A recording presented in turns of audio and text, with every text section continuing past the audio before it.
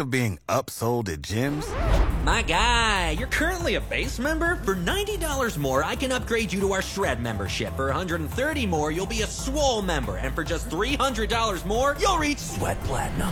At Planet Fitness, you'll get energy without the upsell. Never pushy, always free fitness training and equipment for every workout. It's fitness that fits your budget. Join Planet Fitness for just $1 down and $10 a month. Cancel anytime. Deal ends Friday, May 10th. See Home Club for details. Are you ready? Jamie Markley, David Van Camp, and Scott Robbins. We just become best friends. Yep. Making sense of it all. Now I get it. And having some fun. Lighten up, Francis. This is the Markley, Van Camp, and Robbins Show.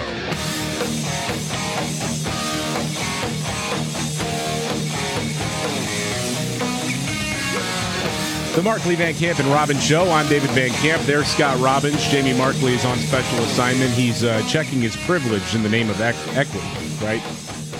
That's exactly right. That's what we're going to have to do. So, of course, we're keeping an eye on the rising death toll in the state of Florida after Hurricane Ian, and it's just devastating as we knew it would be. You know, you see the damage from the flyovers, from helicopters, and you see what has gone on, and you think, oh, man, this is way worse than even we thought at the beginning. And we're just still scratching the surface when it comes to repairing the damage done as a nation.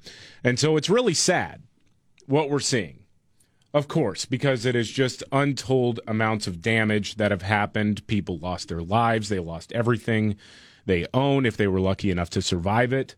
But Vice President Kamala Harris decided to make this about race. Race, of course she did. Yeah, and equity and all of this. So she's doing this interview with a far-left activist and was talking about the approach to relief efforts for Hurricane Ian. And here's what she said, Scott. Is our lowest income communities and our communities of color that are most impacted by these extreme conditions and impacted by issues that are not of their own making. And so absolutely. And so we have to address this in a way that is about giving resources based on equity, understanding that we fight for equality, but we also need to fight for equity, understanding not everyone starts out at the same place. And if we want people to be in an equal place, sometimes we have to take into account those disparities. Okay. And do that work. And the seals applaud. Yeah. All right. So every time go she ahead. opens her mouth, I know you got something on your mind. Another person registers as a Republican. I'm telling you. Yeah. No, I mean that's crazy. Look at what she's saying. What she's saying is we have some people are going to get aid, some people are not, based on the color of their skin. Mm-hmm. Or their income level? Right. That's insanity. And that everybody needs to have the equal outcome. How about just everybody gets what they deserve? Everybody gets, if you lost your house, you get reimbursed for what the value was that you lost. It is outstanding. It is outstanding that she has so little skill set when it comes to the position she's in. She has none. She has none. Somebody just sent me this. I got to read it for you. All right. But I got to read this right. But equality must be based on equity because equity means equality. As long as we equally apply the equity to equality, then they are equal because they were applied equally. Now, is that clear? There you go. That is actually a very good impression of Kamala Harris. Tip of the cap. Round of applause. We have great listeners. You just have to throw in communities and issues. And I like, halfway through the clip there, you heard, we talked about communities of color and women and women. I know. That was also thrown in there. She would, of course. I mean, how about just in a disaster situation, helping people out? We try to help people based on what their needs are. I don't understand this, man. But I mean, that what she's saying there, if all things are equal here, is racist. Oh, sure it is. Absolutely racist. That you're saying some people should get more than others, more help based than on the others, color of their and skin. they should get it quicker than the other ones do. Yeah, it's like backdoor reparations is what she's talking about. It's stunning. She's stunningly dense. It's just and I don't care what the color of your skin is. I don't care where your income level is. If you are entitled to get relief from the federal government, from the state government, through your insurance company, whatever it may be, then do it. And if FEMA needs to clean up its act a little bit more in trying to make sure that everybody gets the resources that they're entitled to, then I'm all for it. But this prioritizing who gets it based on skin color is really something. It really is. It's sick, man. And I thought it was interesting. The FEMA administrator, Deanne Criswell, had to kind of clear this up during an interview on Face the Nation, and she does it because she's, a political animal as well, and she knows who signs the paychecks, who brought her on board, and so she wants to try to make sure that she doesn't rock the boat too much. And she's asked on Face the Nation, actually, hey, what do you think about this? Because there are some, like Senator Rick Scott out of Florida, who say this is racist. This is not the way that you need to be assigning any sort of relief after a hurricane. And I think this is very skilled McGurkin. As a McGurkin connoisseur like yourself. I'm an aficionado, yes. Yeah, I think you might appreciate this. Yeah, look, Margaret, I was on the ground. I was on the ground Friday and Saturday. I was assessing the damage personally and talking to survivors. There are a lot of people that are going to need assistance as a result of this. And one of the things that I have known and I have experienced responding to other disasters, that there are people that often have a hard time accessing our programs. There's barriers to our program. And one of our focus areas since I've been in office is to make sure that we're removing those barriers so these people that need our help the most are going to be able to access the help that we offer. I know that the vice president and the president, they share these same values. And again, I was on the ground Friday and Saturday, and I committed to the governor then that we are going to provide assistance to all Floridians because we know that there are people that are just completely devastated from this storm. We are going to be there to support everybody that needs help. Yep. But that, to me, is the perfect diagram of McGurkin. And you define McGurkin as what, Scott? It reads left to right. The words basically standing on their own. You understand what they mean. But when you cobble all this together in these sentences, it makes no sense at all. Right. And you shake your head because you think you're just not quick enough maybe to pick up on it. Right. When in reality, there isn't anything to pick up on. But yeah, so it's all this nonsense. So, and the anatomy of Masterclass McGurkin is whenever somebody confronts you with something like, hey, isn't that racist what the vice president just said? Right. You say, well, this is the basic structure. I've been working hard. I've been on the ground, which is code for don't blame me, okay? I have nothing to do with this. And then you say something about providing access to somebody who may be underserved, right? You say, you talk about communities. You talk about issues and communities. That's part two. Part three is if you want to circle back to the initial topic, you say, I know they share my values, and then you reiterate, I'm in the thick of it, I'm doing this. Yeah, that's true. Very good. It's a very neat little package. You can practice it yourself at home. I mean, just think of any scenario whatsoever. Hey, David, did you wreck the car last night? Well, see, listen, I have been working hard on driving. I am usually a very safe driver. And look, I know that the vehicle I'm driving is very, very safe. And the manufacturers of the vehicle are very confident in the ability of this car to keep me safe. And so I know I am a safe driver. Right? I didn't actually cop to anything. No. And then by the time I'm finished with that sentence, you just kind of zone out. Right, because you can't follow it anymore. That's the art of McGurkin here. No, and it's very true. And it's sort of like practicing a guitar or instrument. It's all muscle memory. You have to keep at it. Right. Absolutely. Then you start constructing sentences exactly that way. Yeah, yes. Exactly. Yeah. Meanwhile, Legacy Media is really trying to go after the governor of Florida for not being able to predict the future, I guess. At issue is Lee County, Florida. They just got nailed. This is where they're going to be finding bodies for days. It's tragic. And Lee County didn't give a mandatory evacuation order for Hurricane Ian until Tuesday, and by then it was probably too late to get everybody out. A lot of people didn't want to go anyway. But the fact that the hurricane shifted and then nailed Lee County is apparently Ron DeSantis' fault. And this is the opposite of McGurkin. This is taking a criticism head on and explaining why the criticism is ridiculous. Okay, yeah, I love this. I love this because a CNN reporter starts going after him and trying to get him to throw Lee County officials under the bus, all of that, and he just handles it perfectly. Why do you stand behind Lee County's decision to not have that mandatory evacuation until the day before the storm? well, where was your industry station when the storm hit? Were you guys in Lee County? No, you were in Tampa. So that's, they were following the weather track, and they had to make decisions based on that. But, 72 hours, they weren't even in the cone. 48 hours, they were on the periphery. So you got to make the decisions the best you can. I will say, they delivered the message to people. They had shelters open. Everybody had adequate opportunity to at least get to a shelter within the county. But, a lot of the residents did not want to do that. I think probably for various reasons. Some people just don't want to leave their home, period. They're island people, whatever. But I think part of it was so much attention was paid to Tampa that I think a lot of them probably thought that they wouldn't get the worst of it. So, but they did. And I think it's easy to second guess them, but they were ready for the whole time and made that call when there was justifiable to do so. Yeah. I'm reminded of when Hurricane Harvey hit Houston.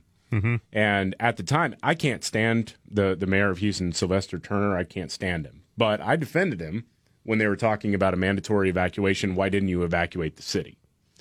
And it was because logistically, how does that work when you have millions of people who need to get out? Now, Lee County, Florida doesn't have millions of people, but but what is the logistical practicality of that? And then the governor in this case hit the nail on the head. There are a lot of people who don't want to leave.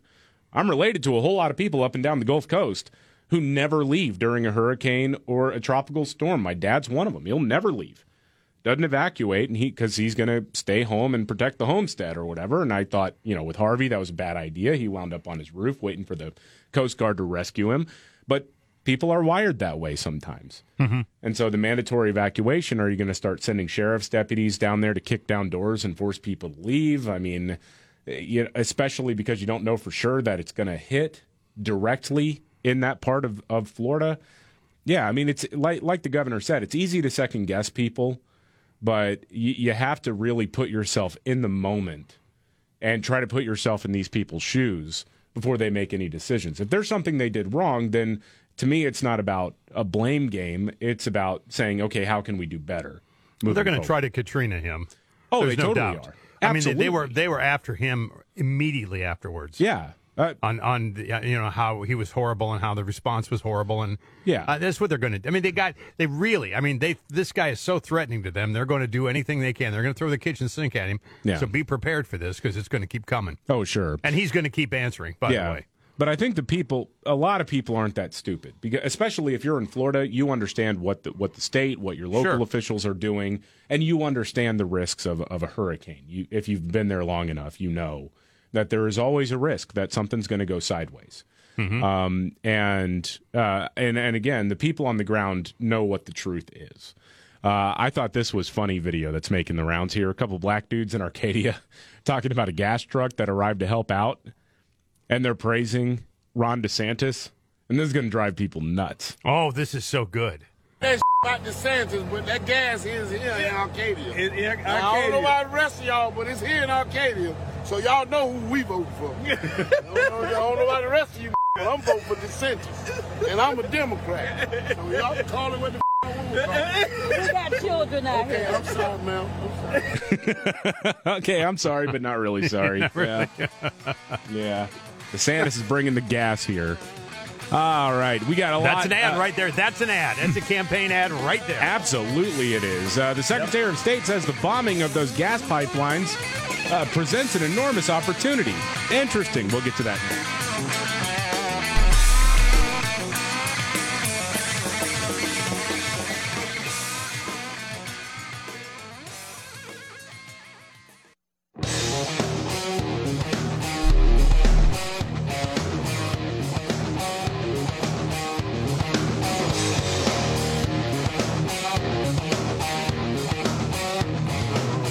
The Markley, Van Camp, and Robbins Show. I'm David Van Camp. There is Scott Robbins. Jamie Markley is on special assignment. He's investigating who blew up those pipelines.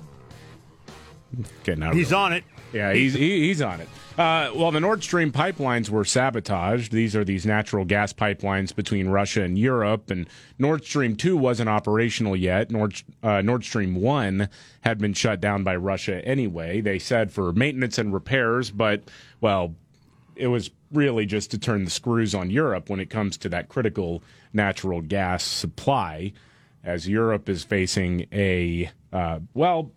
To lift a phrase from Joe Biden, a winter of severe illness and death. Yeah, afraid so. So everyone wants to know who blew up the pipelines. And it's interesting now. The U.S. has become the greatest supplier of natural gas to Europe, working out very well for us, at least, well, for the sales of natural gas. Now, those of us who don't like the rising cost of natural gas domestically might be a little bit miffed at that.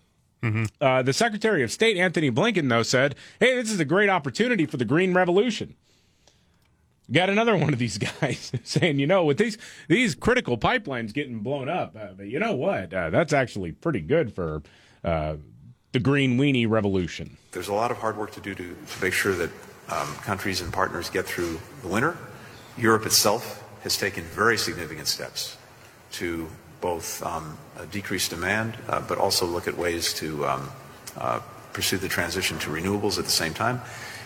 And ultimately, this is also a tremendous opportunity. It's a tremendous opportunity to once and for all remove the dependence on Russian energy, and thus to take away from Vladimir Putin the weaponization of energy as a means of advancing his imperial designs. That's very significant, and that offers tremendous strategic opportunity for the years to come. Strategic opportunity. I know that some are pointing to that and saying, well, this is proof that the United States blew up those pipelines, and I don't know who did. I don't know who did it. There's going to be a ton of misinformation and misdirection thrown out there with something like this, because everybody's got something to gain and everybody's got something to lose when it comes to these pipelines being blown. So, look, you can make a case for anybody doing it.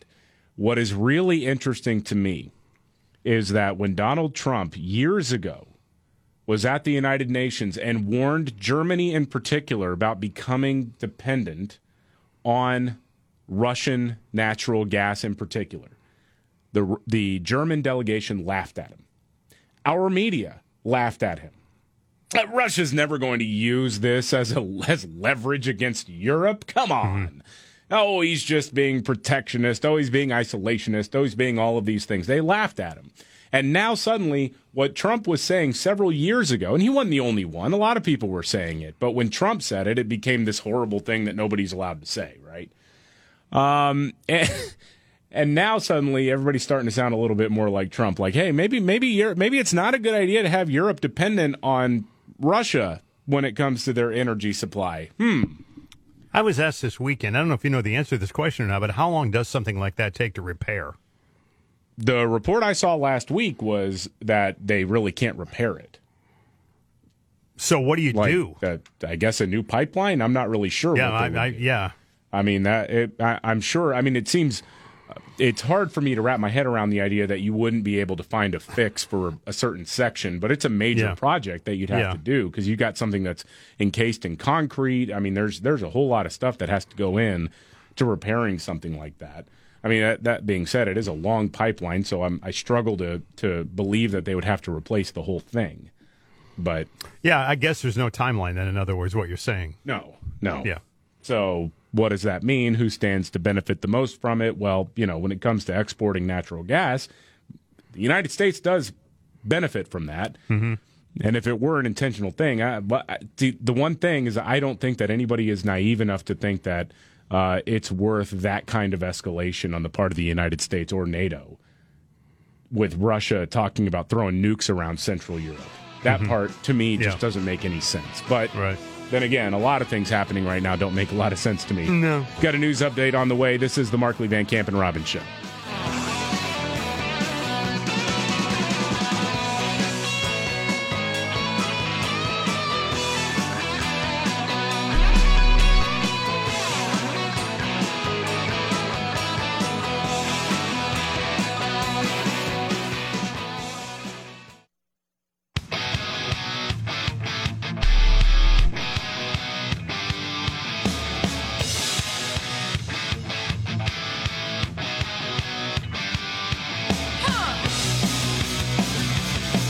Markley, Van Camp, and Robbins Show. I'm David Van Camp. There is Scott Robbins. Jamie Markley's on special assignment. He's out to stop climate change.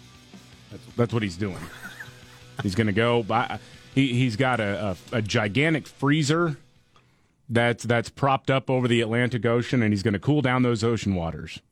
Is that what he's up to today? That's his plan today, yeah. I thought he was just golfing. Yeah. Well, with more important work to be done. Yes, exactly. Sir. Now, of course, with Hurricane Ian nailing Southwest Florida, the media wants to make all of this about climate change, even when the National Oceanic and Atmospheric Administration, that agency that runs the National Weather Service, among other things, says the data don't back that assessment up. They say, well, we don't really know that, and in the long term, it may actually make fewer hurricanes because and that's not necessarily a good thing. That could change global weather patterns and not for the better. We don't know what the long-term effects of that would be, but the idea that climate change is somehow fueling bigger and more destructive hurricanes, the data don't exist for that. It doesn't make any sense. And yet we have this constant misinformation campaign that tells us that even though we don't see evidence of it, we know for sure that man-made climate change is making hurricanes more frequent and more deadly. Now, this reminds me, and I know you're going to get into this, but this reminds me of the Don Lemon analogy. Yeah. Well, I grew up there. They're certainly more fierce now than they were when I was there. But they're not. Now, no, they're not. Now, as far as damage, there might be more damage, but that's also because a lot more people are living in areas that get hurricanes. So that's when you have mega cities developing, like Houston, Texas, among other metros, Miami being one of them. Yeah, you get more people, you get more buildings, and guess what? If a hurricane comes along, it's going to cause more damage. That's just how it works. But the idea that they're becoming more intense and more frequent is completely undermined by the fact that this was the calmest hurricane season in 30 freaking years. Yes. So, no. Yes. Yeah. One storm is not evidence of climate change, and you don't actually have the information that says, yes, we know that storms are becoming more damaging, more ferocious, and more frequent. That information does not exist. It is not backed up by science at all. But if you say that, people want to. I almost feel like I got to duck whenever I say that because somebody inevitably will be like, "Well, what about this hurricane? What about?" You're not listening to what I'm saying. You're not listening to what NOAA is saying, which is that they don't have any high confidence that global warming is contributing to bigger and more ferocious hurricanes. It doesn't exist. No. Anyway. But you know who knows better than hurricane experts? Bill Nye the Science Guy and CNN's Jim Acosta. Oh, my gosh. Right? They're going to set you straight, okay? They were talking about Hurricane Ian, and here's what they had to say. If we don't acknowledge there's a problem, we're not going to get it done. And so I just want to ask conservative lawmakers to cut it out. I understand that you want to get reelected. I understand that you have this primary system which motivates you to get these hardcore conservative voters engaged. But look, you've just cut it out. Yeah. No, and Bill, I mean, when we talk to people out here on the ground, I talked to several folks this morning who were saying this, that, we just need to come together as a country. Bill, thank you for highlighting some of the issues that are at play with all of this. Obviously, climate change is making these hurricanes more ferocious, more deadly, more costly. And Bill, thanks very much for your time. No, not obviously. That is complete fake news. Is he trying to lose audience? I mean, is there a draft pick involved? Is he tanking this? Is he tanking this season? I don't get it. The worst guy on TV brings on another one of the worst guys on the planet. Yeah. Those two clowns. I feel sad. This is the thing. The bummer about being a millennial is that I'm only 35, but I have now lived long enough to see a lot of the people I looked up to as a kid just become complete liberal tools. Yeah, it's a joke. Maybe they always have been. I don't know. I don't know Bill Nye personally, but I mean, he's going out there and saying that it's conservative lawmakers' fault that we can't control the weather. Yeah, well, that's exactly what he just That's said. an insane thing to think. That's an insane thing to say. And when Jim Acosta comes out there and he's all frowny face, well, obviously these storms are getting more frequent and more deadly. It's not true. The actual experts say that's not true. And again, the actual experts will tell you, the folks at NOAA will tell you that climate change is happening, will tell you that there's compelling evidence that man is contributing to that. Yeah. But they will not tell you that it's on their website. It's on NOAA's website right now. It's been there for a while. They will tell you that, no, there is no convincing evidence that, something like Hurricane Ian is caused by man-made climate change.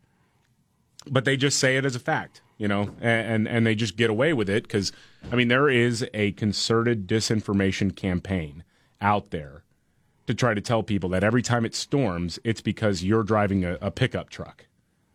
And that is an actual insane thing to believe. Well, the term follow the science has lost credibility after the jackassery involved with the pandemic. Well, and now you're out there preaching the same stuff. You're science deniers. Yeah. Well, dude, we have a situation right now where the people who say they follow the science don't believe that a 6-week-old unborn baby has a heartbeat. No. Don't believe that, they do believe that men can get pregnant and have babies. They believe that every time a storm hits, it's because of man-made climate change. And it is, you're right. The follow the science thing. That's done. It's over. Is stupid because nobody is actually following the science. Well, we don't believe you anymore. Okay. Right. What credibility you've lost. Right. Man. So keep it to yourself at this point in time. Yeah. And you're right, though. And all you have to do is a quick Google search, you'll find this stuff. Mm-hmm. About all of a sudden the storms are much more ferocious and fierce, and there's more of them. And even last week on CNN, Don Lemon, you mentioned him, asked a climatologist at the Hurricane Center, like, hey, what role does climate change play in this? And he very politely smacked him down and just said, well, you really can't look at one storm and say that's climate change. No. That's not how any of this works. Period. But Don knows because he lived there. Right.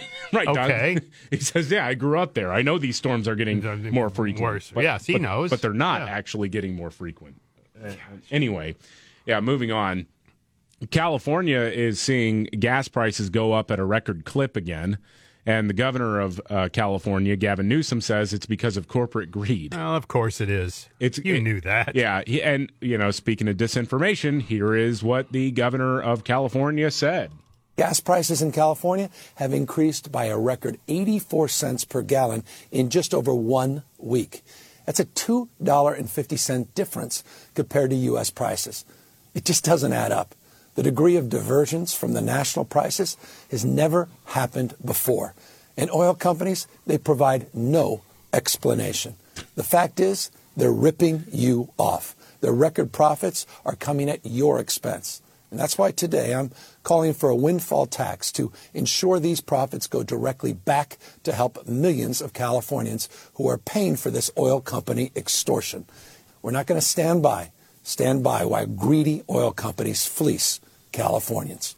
Yeah, what a badass he is, huh? Yes. Tax your way out of this. That's right. Do you know what's really happening, Scott? Spent a bit of time looking at this to try to figure out what was going on, really.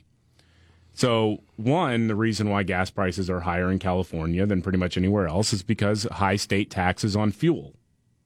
Yeah. Also, oil companies are selling off refineries because it's not worth doing business in California anymore. It's basically you can devote tens, if not hundreds of millions of dollars into bringing oil refineries up to the new Green Weenie code, or you can cut bait.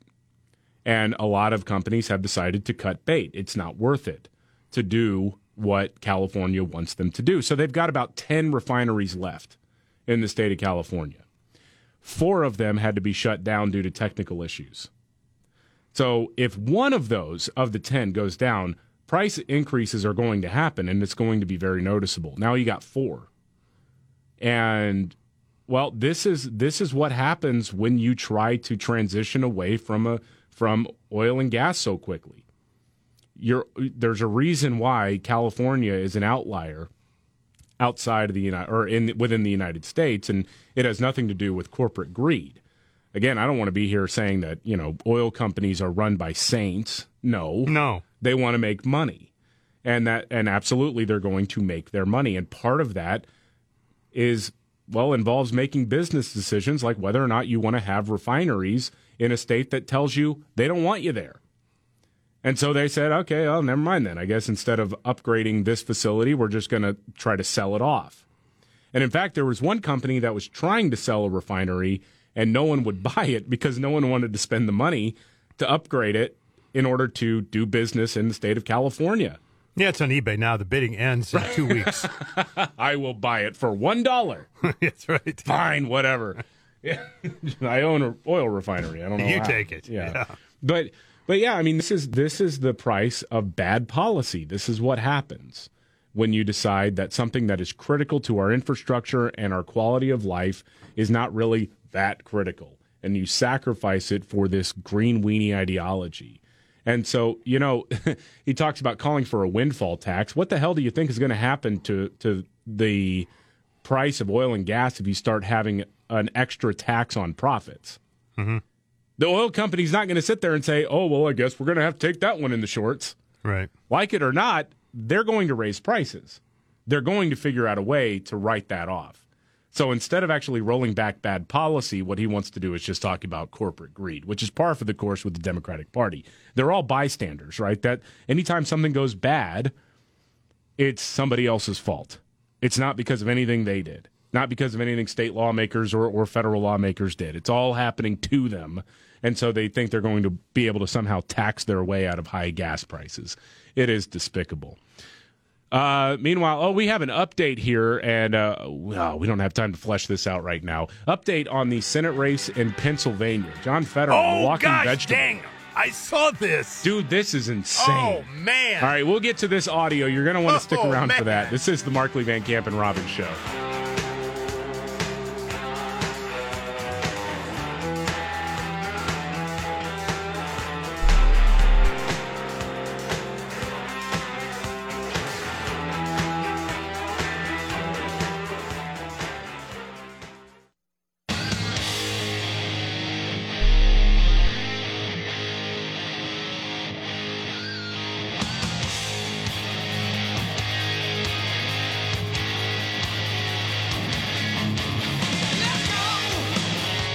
The Markley, Van Camp, and Robbins Show. I'm David Van Camp. There is Scott Robbins. Jamie Markley's on special assignment trying to figure out what John Fetterman is trying to say all the time. It's a full-time job, honestly.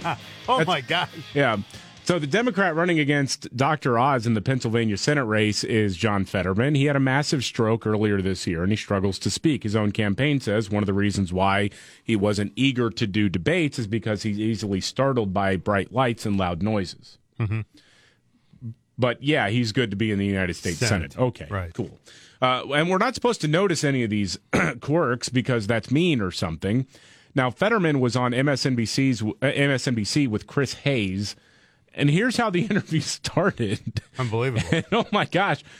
The fact that none of this is called out by Chris Hayes shows you how deep in the tank he is for the Democratic Party, man. This is crazy. I've not gotten an opportunity to speak to you on air since your stroke and since your primary victory. And first, I just wanted to check in and see how you're feeling and how you're doing. I'm doing fantastic. And it's not about kicking balls in the authority or anything, but I always like to say that if Dr. Oz says something and I can sell it on T-shirts and raise money for our campaign, then it's a good day for us. Whether it's kicking balls or crudités, we actually made $500,000 off crudités. So thank you, Dr. Oz. More seriously, this is obviously going to be a close race. He said kicking in the authority, and you don't stop him and say, what do you mean by that? So that's a very inside campaign thing. And what happened was Dr. Oz had said John Fetterman looks like or dresses like he's trying to kick authority in the crackers. Yeah. Yeah. And the Fetterman campaign has turned that into a slogan. Although I will say one of the videos they put out has two stick figures, like one of them's kicking the other one in between the legs. Yeah. Now, both stick figures are black, which given, John Fetterman's history of running down a black guy armed with a shotgun, right, seems very racially insensitive to me personally, at least. He enjoys apparently assaulting black men weird. But that's just a perfect example of how the guy can't really form sentences right now because of his stroke. Again, I don't want to make. I'm still. The answer to the question was, how are you doing? Yeah. That was the question. Yeah. How are you doing? I've not gotten an opportunity to speak to you on air since your stroke. So, how are you doing? And since your primary victory. And first, I just wanted to check in and see how you're feeling and how you're doing. Yeah. Okay. I'm doing fantastic. Okay. And there. And it's not about kicking balls in the authority or anything. Okay. All right. It's about popsicle sticks and gophers burrowing in my backyard. What's going on? I mean, my gosh, man. How can Oz lose to this guy? Well, I mean, how is that? I mean, I know Oz is not the greatest candidate, but holy smokes, man! I don't know that he will lose. I think the Fetterman campaign is basically taking a page out of the Biden 2020 playbook and just putting him only on very, very, very friendly media outlets with very, very, very friendly hosts who can hear him say kicking balls in the authority. Right. Well, and not stop him and say, no. What did you mean by that? What? And what was the second thing? Talking about crudité, because what is that about? Dr. Oz, I don't even know what this is about. So Dr. Oz had made this video going to a grocery store where he talks about I remember that. crudité, I guess, like he was buying vegetables or something, and John Fetterman made it this like sort of classist thing. And I guess it worked on some people. I suppose it did, because if he it was a dumb ad. I mean, I'll go with that. I guess. I mean, whatever. Who cares? But, I mean, again, John Fetterman is one of the biggest posers in Hollywood, in Washington, because this is a guy who lived off of an allowance from mom and dad until he was almost 50. Yes. So him talking about, well, I don't know what crudité is. Oh, please, you poser. Golly. All right. Well, he'll be kicking balls in the authority, I guess, come November. This is the Markley, Van Camp, and Robbins Show.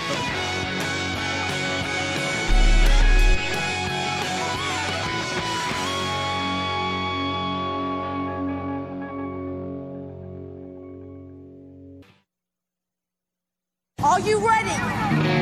Jamie Markley, David Van Camp, and Scott Robbins. We just become best friends. Yep. Making sense of it all. Now I get it. And having some fun. Lighten up, Francis. This is the Markley, Van Camp, and Robbins Show.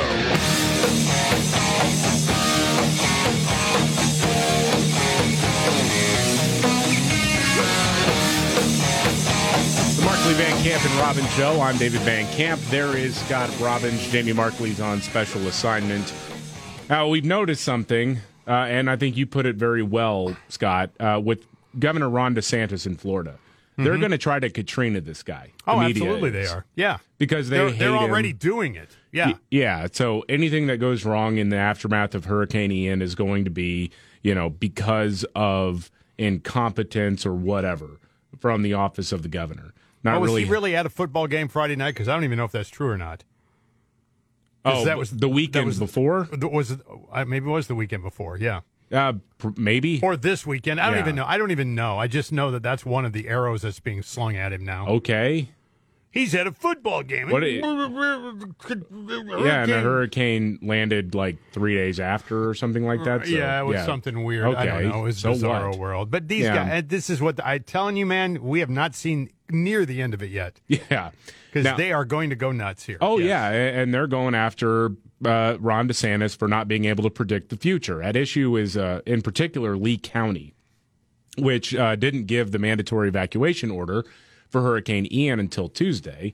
And by then, there are just a lot of people who weren't able to get out or didn't want to get out. What people, I think, miss in large part, and I'll just speak to this as someone who grew up on the Gulf Coast, there are a whole lot of people who don't want to leave.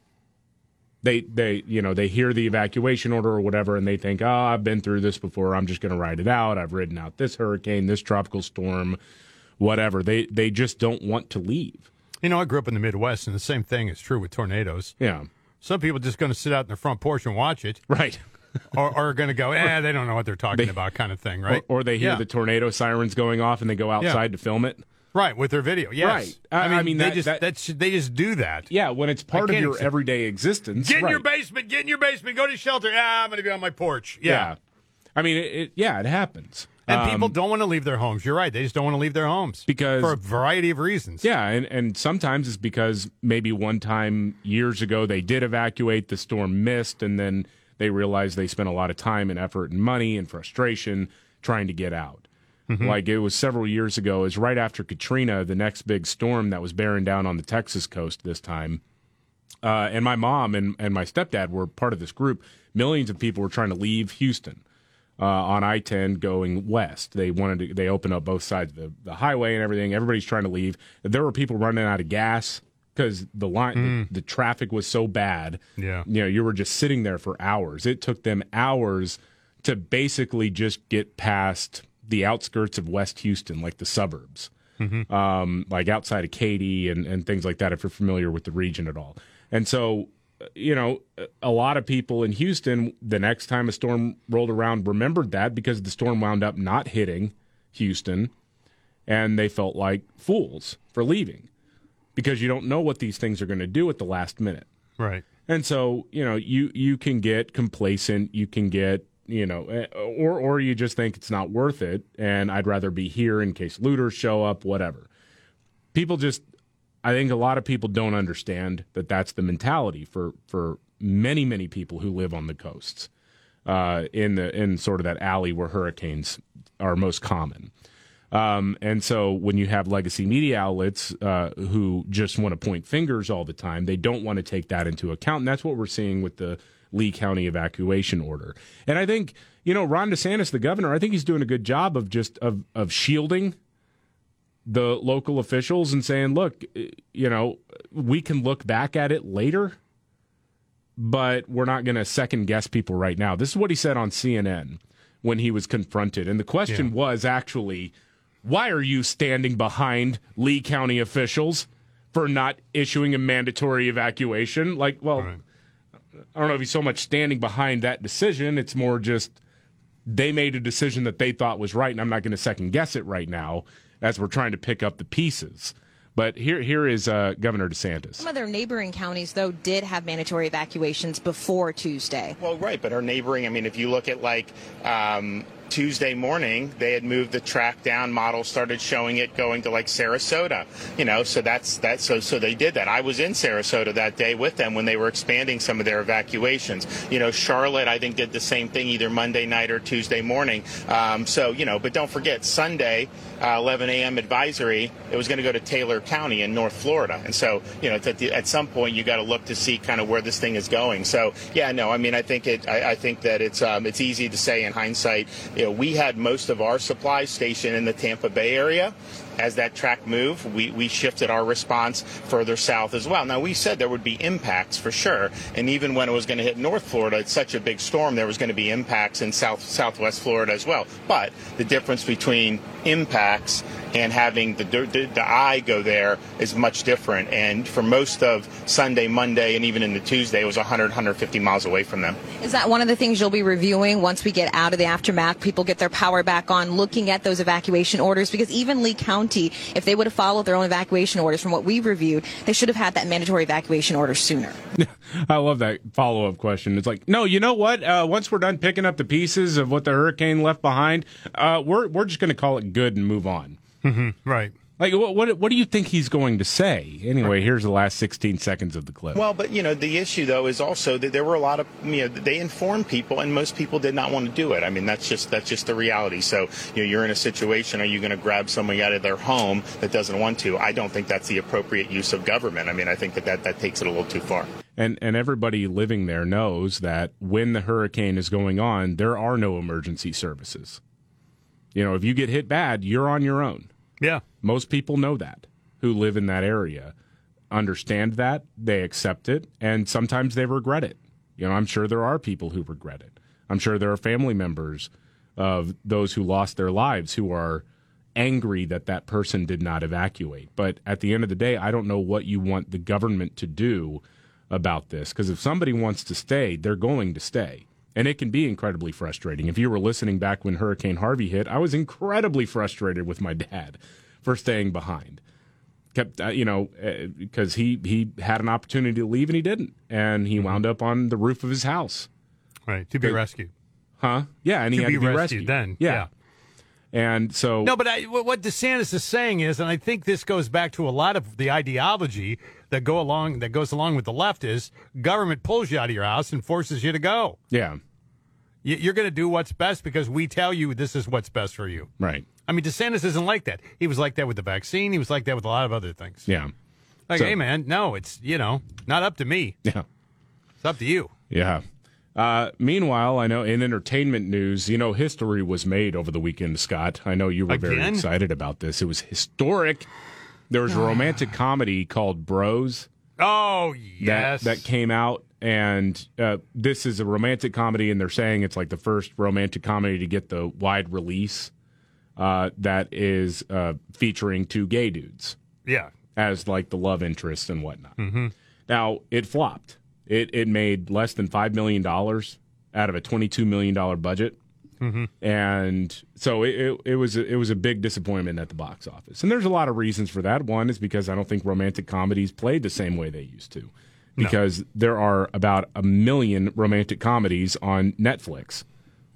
They all suck, but I personally believe most romantic comedies suck anyway. Yeah, so there whatever. aren't many good ones. I mean, Amazon, between all the streaming services, if you want to watch a rom-com, you can find one. You don't have to pay the fare to go to a movie theater anymore.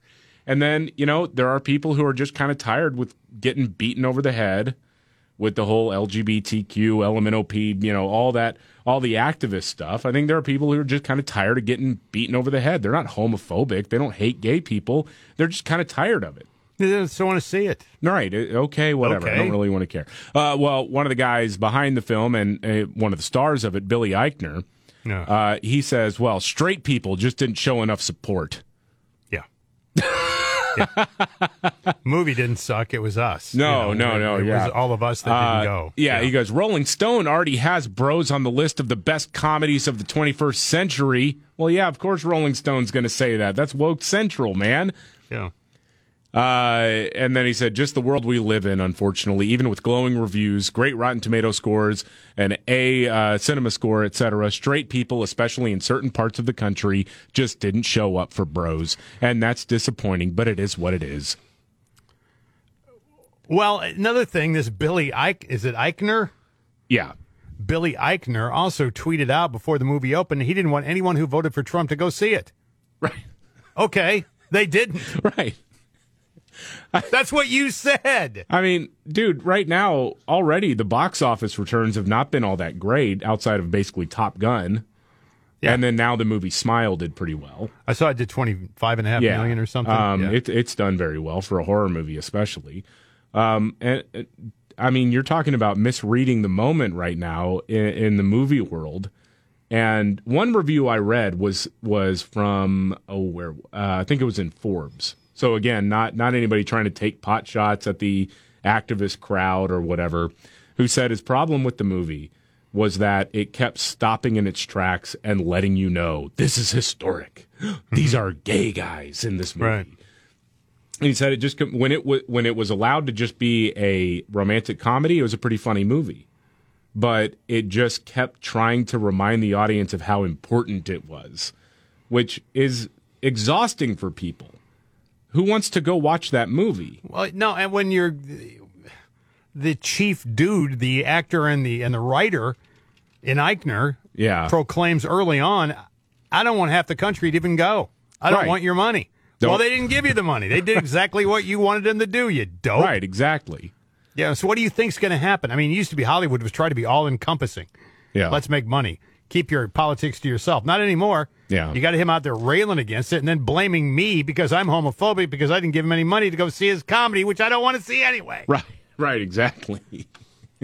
I didn't even know there was a movie out with gay guys. I didn't even know it. I didn't know it. Well, the other uncomfortable truth is that, and nobody wants to talk about this, but romantic comedies, the primary audience is women. Yeah. A lot of women who really don't want to see two gay dudes fall in love. They just don't. Just it's not that they're homophobic, live and let live, but they don't. I'm not going to give them my money. Right. It's kind of like, I just don't really want it. There's nothing really appealing to them about that. Go see about creepy people who smile and freak me out. Right. Yes. Right. I'd rather see that. Right. There are LGBTQ themes in that one. Fine. Well, sign me up. Whatever. Yeah. Oh, man. Creepy audio from the United Nations. You got to hear this.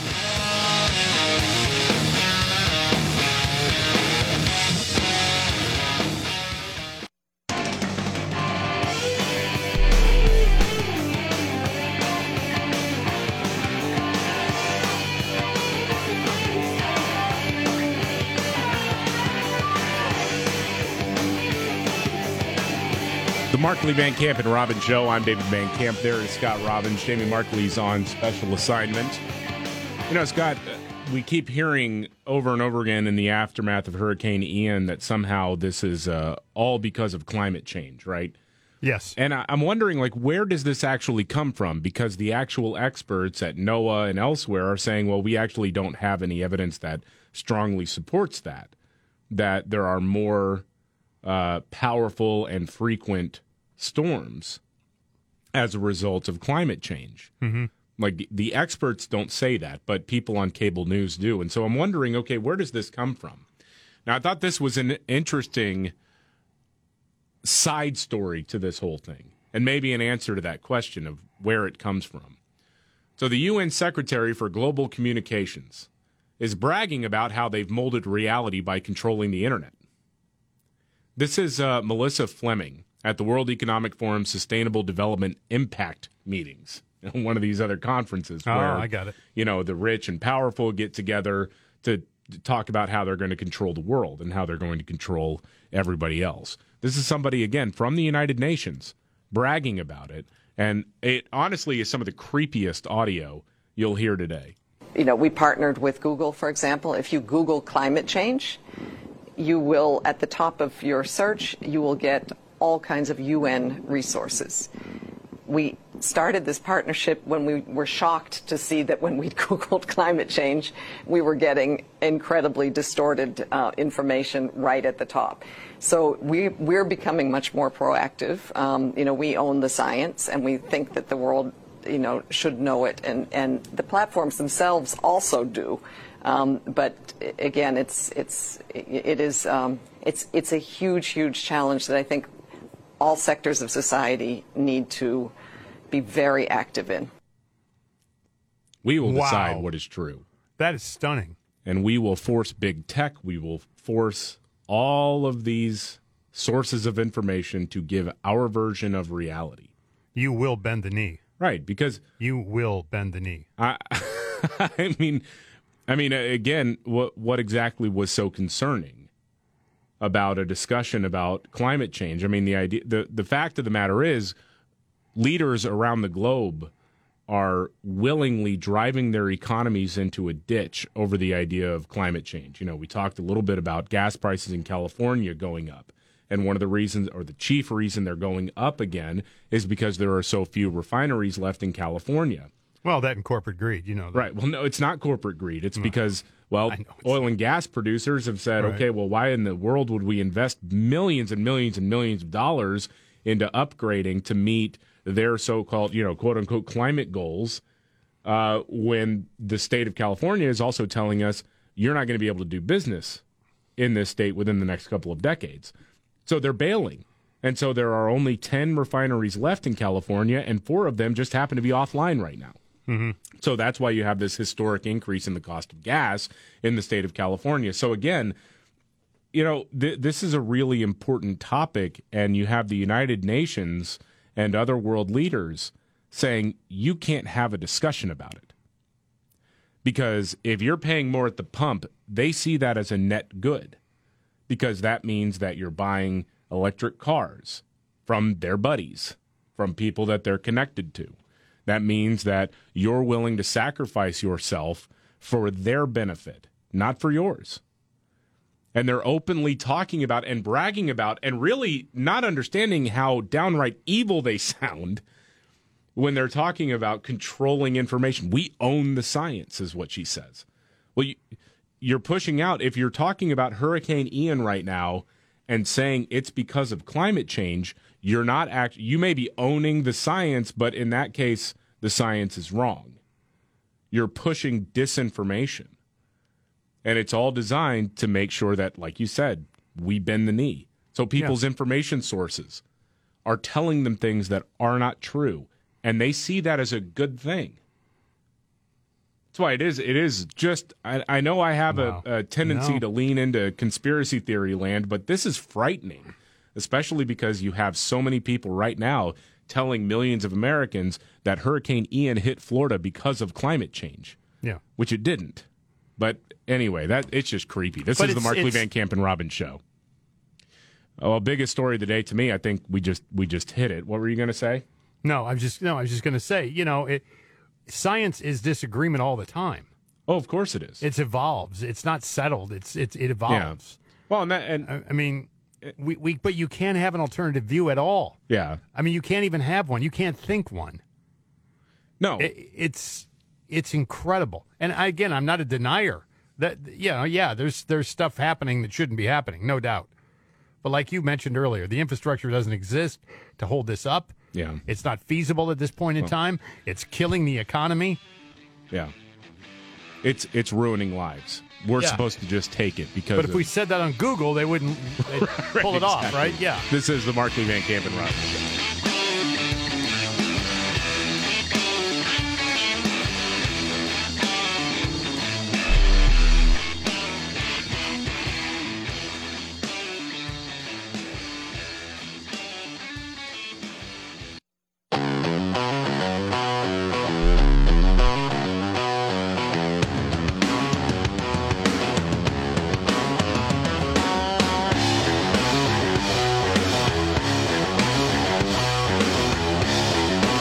Markley, Van Camp, and Robbins show. I'm David Van Camp. There's Scott Robbins. Jamie Markley's on special assignment. He's seeking equity for hurricane relief. That's what he's doing. How does he do that? He's taking the day to check his privilege, Scott. Oh. Yeah. So that's where it starts, huh? That's where it starts. You got to take a day off to check your privilege. Got it. Vice President Kamala Harris was talking about how they're going to approach relief efforts for Hurricane Ian. And this is pretty remarkable here, man, because, it's got to be based on equity, okay? It is our lowest income communities and our communities of color that are most impacted by these extreme conditions and impacted by issues that are not of their own making. And so women. Absolutely.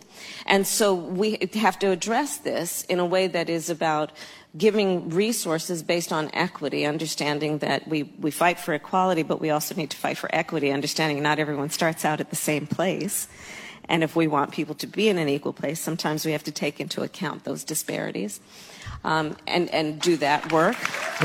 What are they going to do? You walk up to somebody's house that's been utterly destroyed by a hurricane and they've got like a color swatch.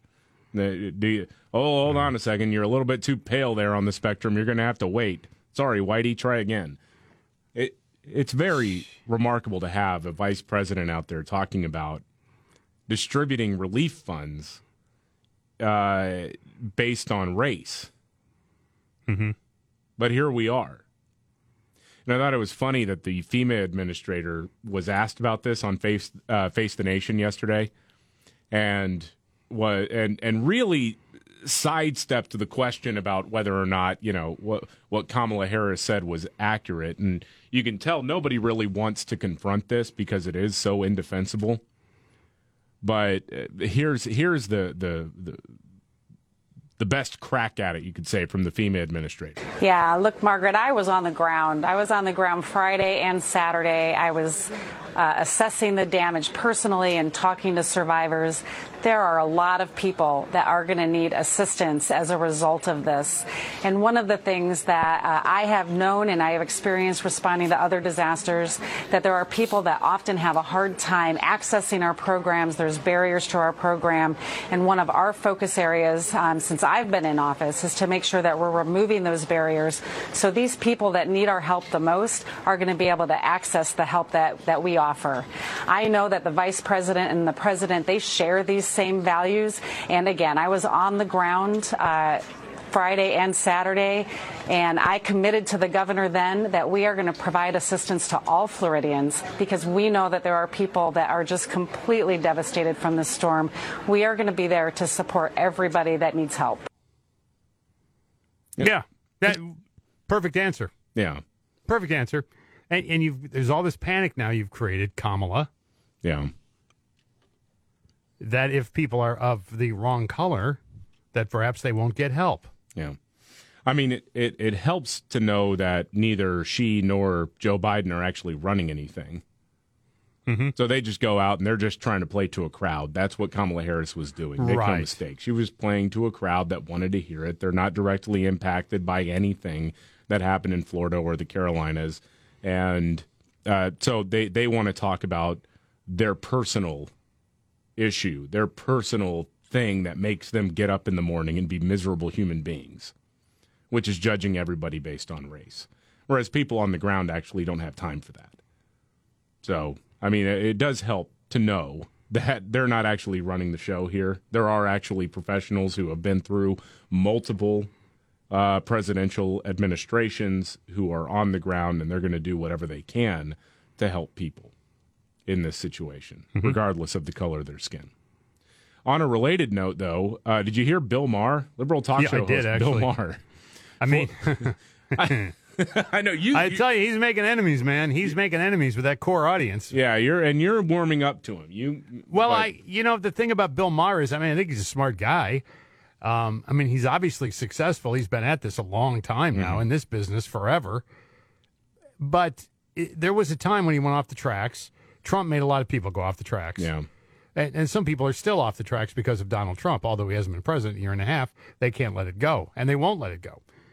But Bill Maher is looking at, I mean, how can I'm just going to throw this out there now. I realize I may be jumping ahead a little bit, but how can anybody, look at this administration, Kamala Harris in particular, we'll get to Biden in a second, but Kamala Harris, and say to yourself, that's a qualified, sharp, bright future leader. How can you say that? Right. You can't say that. Not with a straight face, you can't. No. I mean, you just can't. And so Bill Maher is now floating the idea that Joe Biden should dump Kamala Harris if he runs for president again. Well, and he's not alone in that. I mean, that's been rumored for a while now. Yeah. Here he is. I just think she's a bad politician, and I think she's a very bright person, but I don't know. But I can see them doing that because a lot of the problem with Biden being old is, if he dies, then, you're going to get this person. Okay, so here's the problem with the Democratic Party. They're so boxed in by identity politics that you cannot conceive of a Democratic ticket that doesn't have a woman, person of color on it, and pretty soon you're going to line up behind that gay, Latino, and you're going to have, a deaf Eskimo be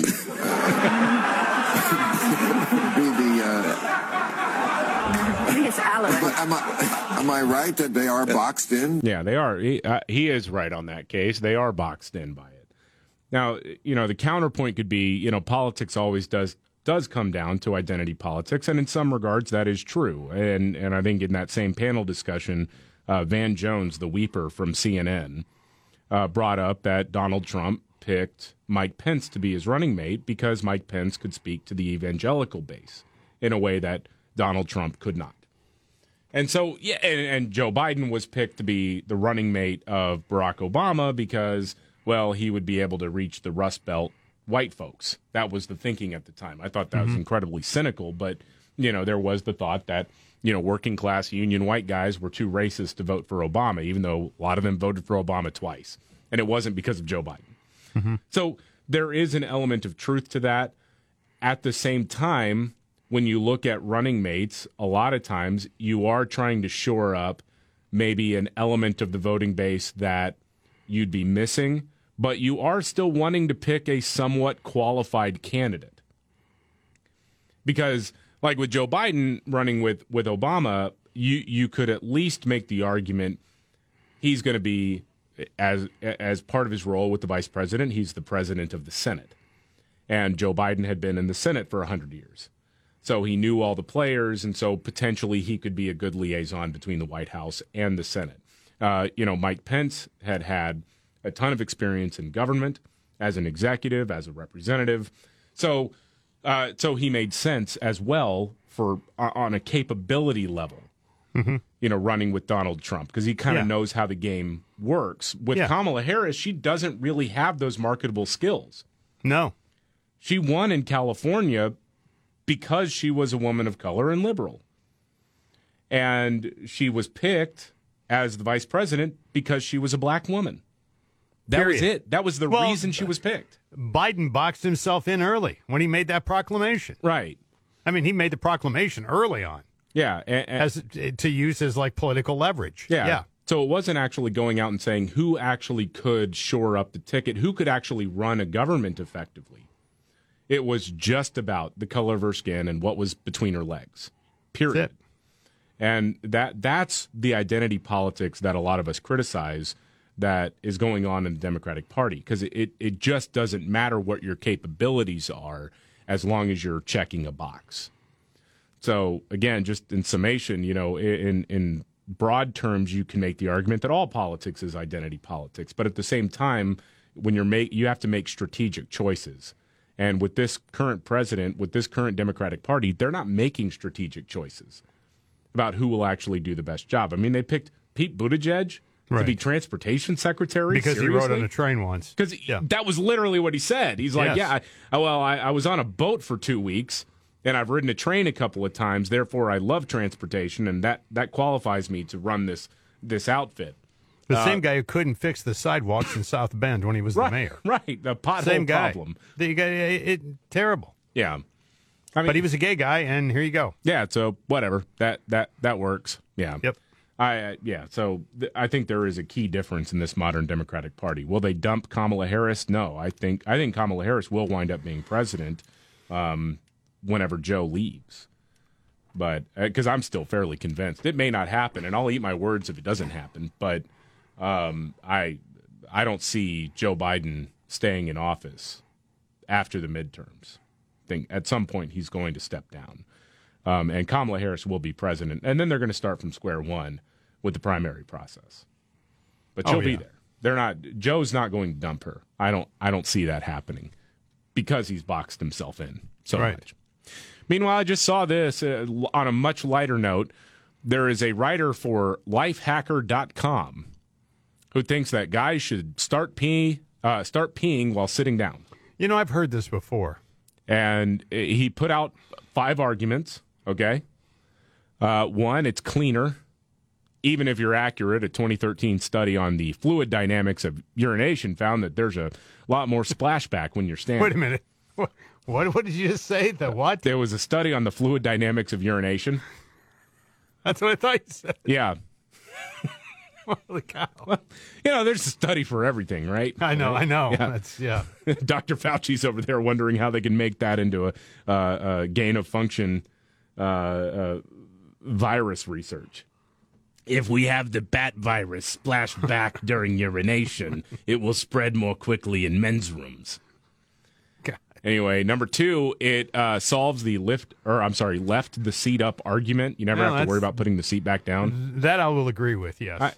I've never had that problem. It's not that hard to put the seat back down. No, That being said, I grew up with a sister who could kick my ass, so I learned from an early age that it's important to put that seat back down. And every important woman in my life is, made sure that happens, yeah. Just a whipped dog, basically. Yes, right. Number 3, less noise. Noise? Oh, yeah, I guess. The splash? Yeah, I guess some people are self-conscious about that. I guess. I don't know. Everyone pees. It leaves your options open, like if you need to take more than just a pee, right? If you got a number 2 sneaking out my there. options are always open. If I got a long line and that's open, I'm taking it. Right. Yes. Yeah, that's no different. Yeah. And then number 5 was it's really not that much slower. I would argue it's a number. There's actually a 6th benefit to that. If all men decided to start peeing while sitting, or sitting down while peeing, it would make Adam Kinzinger feel better.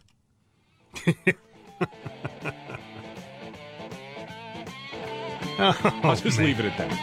Daddy-o. Yes. Yeah, he likes to sit when he pees. That's what I've heard of. Okay. All right. This is the Markley, Van Camp, and Robbins.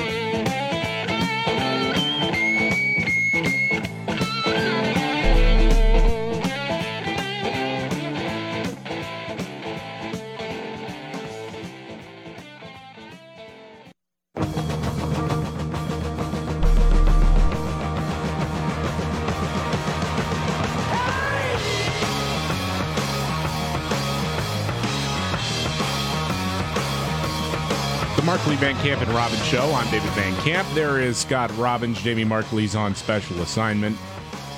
Well, Scott, we talked about this a little bit last week. Italy has just elected its first female prime minister. Her name is Giorgia Meloni, and the left wants to make her out to be a fascist. Very tenuous ties to a group that was kind of sort of a neo-fascist party in the 1940s and has since purged the fascists. But apparently she's a fascist. Interesting, because she's right-wing. Now, MSNBC's Mehdi Hasan, get this, says that national media has given her too much of a pass. Hadn't been critical enough of her. I mean, it's remarkable here. I expected the Republican right to embrace Meloni. They are at best, to quote the president, semi-fascist themselves these days. What's been so depressing is to see so much of the quote-unquote liberal media, the mainstream media, the MSM, giving a pass to Meloni or playing down her and her party's fascist roots, focusing more on the fact that she's female and less on the fact that she's, fascistic. That has been deeply, deeply depressing to see. Yeah. Well, here's a montage, if you missed it last week, of how the national media actually portrayed her. I was just going to say, what is he talking about? Yeah. Okay, yeah. The woman expected to become prime minister leads a party with roots in neo-fascism. Roots in Italy's post-war fascist movement. Roots in Italy's 20th century neo-fascist movement. Neo-fascists. Neo-fascists. The most far-right government in that country since Mussolini. Since Mussolini. A red flag, if there ever was one. A red flag. But this guy's like, yeah, they were focused too much on how she was a woman. No. They were calling her a fascist. They were calling her Mussolini light. They were saying that this has echoes of even pre-war fascism in Italy, comparing her to not only Mussolini, but also then Hitler. Sure. Well, you got to throw Hitler in there. Well, of course, yeah. Because it's no good without Hitler. Right. What? You got to do that. Yeah, because when the media decides to wet their pants, Hitler is the go-to comparison always in all forms. You ever heard the word fascistic? Fascistic? No, but like something you put tartar sauce on. I don't want to use that word. I'm like, what is fascistic? What the hell is that? I was going to say, that's like, to me, that's a term that your doctor would use when there's bad news about a mole on your neck. Right. Oh, right. I'm sorry, it's fascistic now. Oh, doc, are you sure? What do we do about this? Well, we've got treatments available. But, that's right. You should get your affairs in order because it's never good when it's fascistic. But we'll give you penicillin. Yeah, that's actually the term for monkeypox. That's it. Yeah. Sorry, those boils that are on your butt, those are fascistic. I'm sorry, really. We're gonna have to be aggressive with antibiotics and steroids. All right. Oh my God. Treat this. Saw this little survey. A new poll asked what things people wished they could do freely in public without being scolded. The number one thing was commenting a stranger. Commenting a stranger? I'm sorry, complimenting a stranger. Commenting on a stranger. Okay. I mean, I don't know. That can be kind of that. appreciated. Well, of course you have. Why not? I mean, I have. Hey. Yeah, because you're a creep sometimes. Or the guy will have a baseball cap on that, like an Oakland A's hat on or something. I'll go, hey, man, cool hat. I mean, it all depends on what you're saying. And I can also say nice sweater, too. You know. I mean, you can't just, like, walk up to a lady and be like, hey, nice boobs. No, of course not. No, that's creepy. But you can compliment people. No, you got to say breasts. Yeah. Right. You need to get that mole checked out, though, because it's fascistic. Yes, it is. Yeah.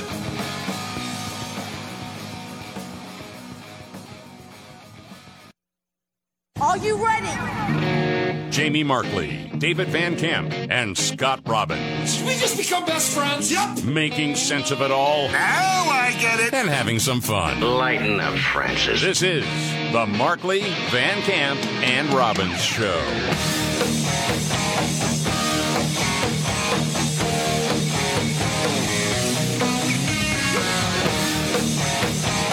The Markley, Van Camp, and Robbins Show. I'm David Van Camp. There is Scott Robbins. Jamie Markley's on special assignment.